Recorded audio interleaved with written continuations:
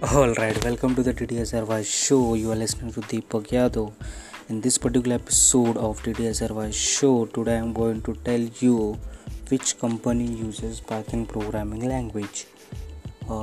First, Google, Facebook, Yahoo, Red Hat, Raspberry Pi, Walt Disney, Dropbox, NASA, IBM, YouTube, Twitter, Rackspace, ITA, Reddit, and lots of the companies are there in the world who uses Python programming language to build their products. Thank you for listening. Have a good day. Bye bye.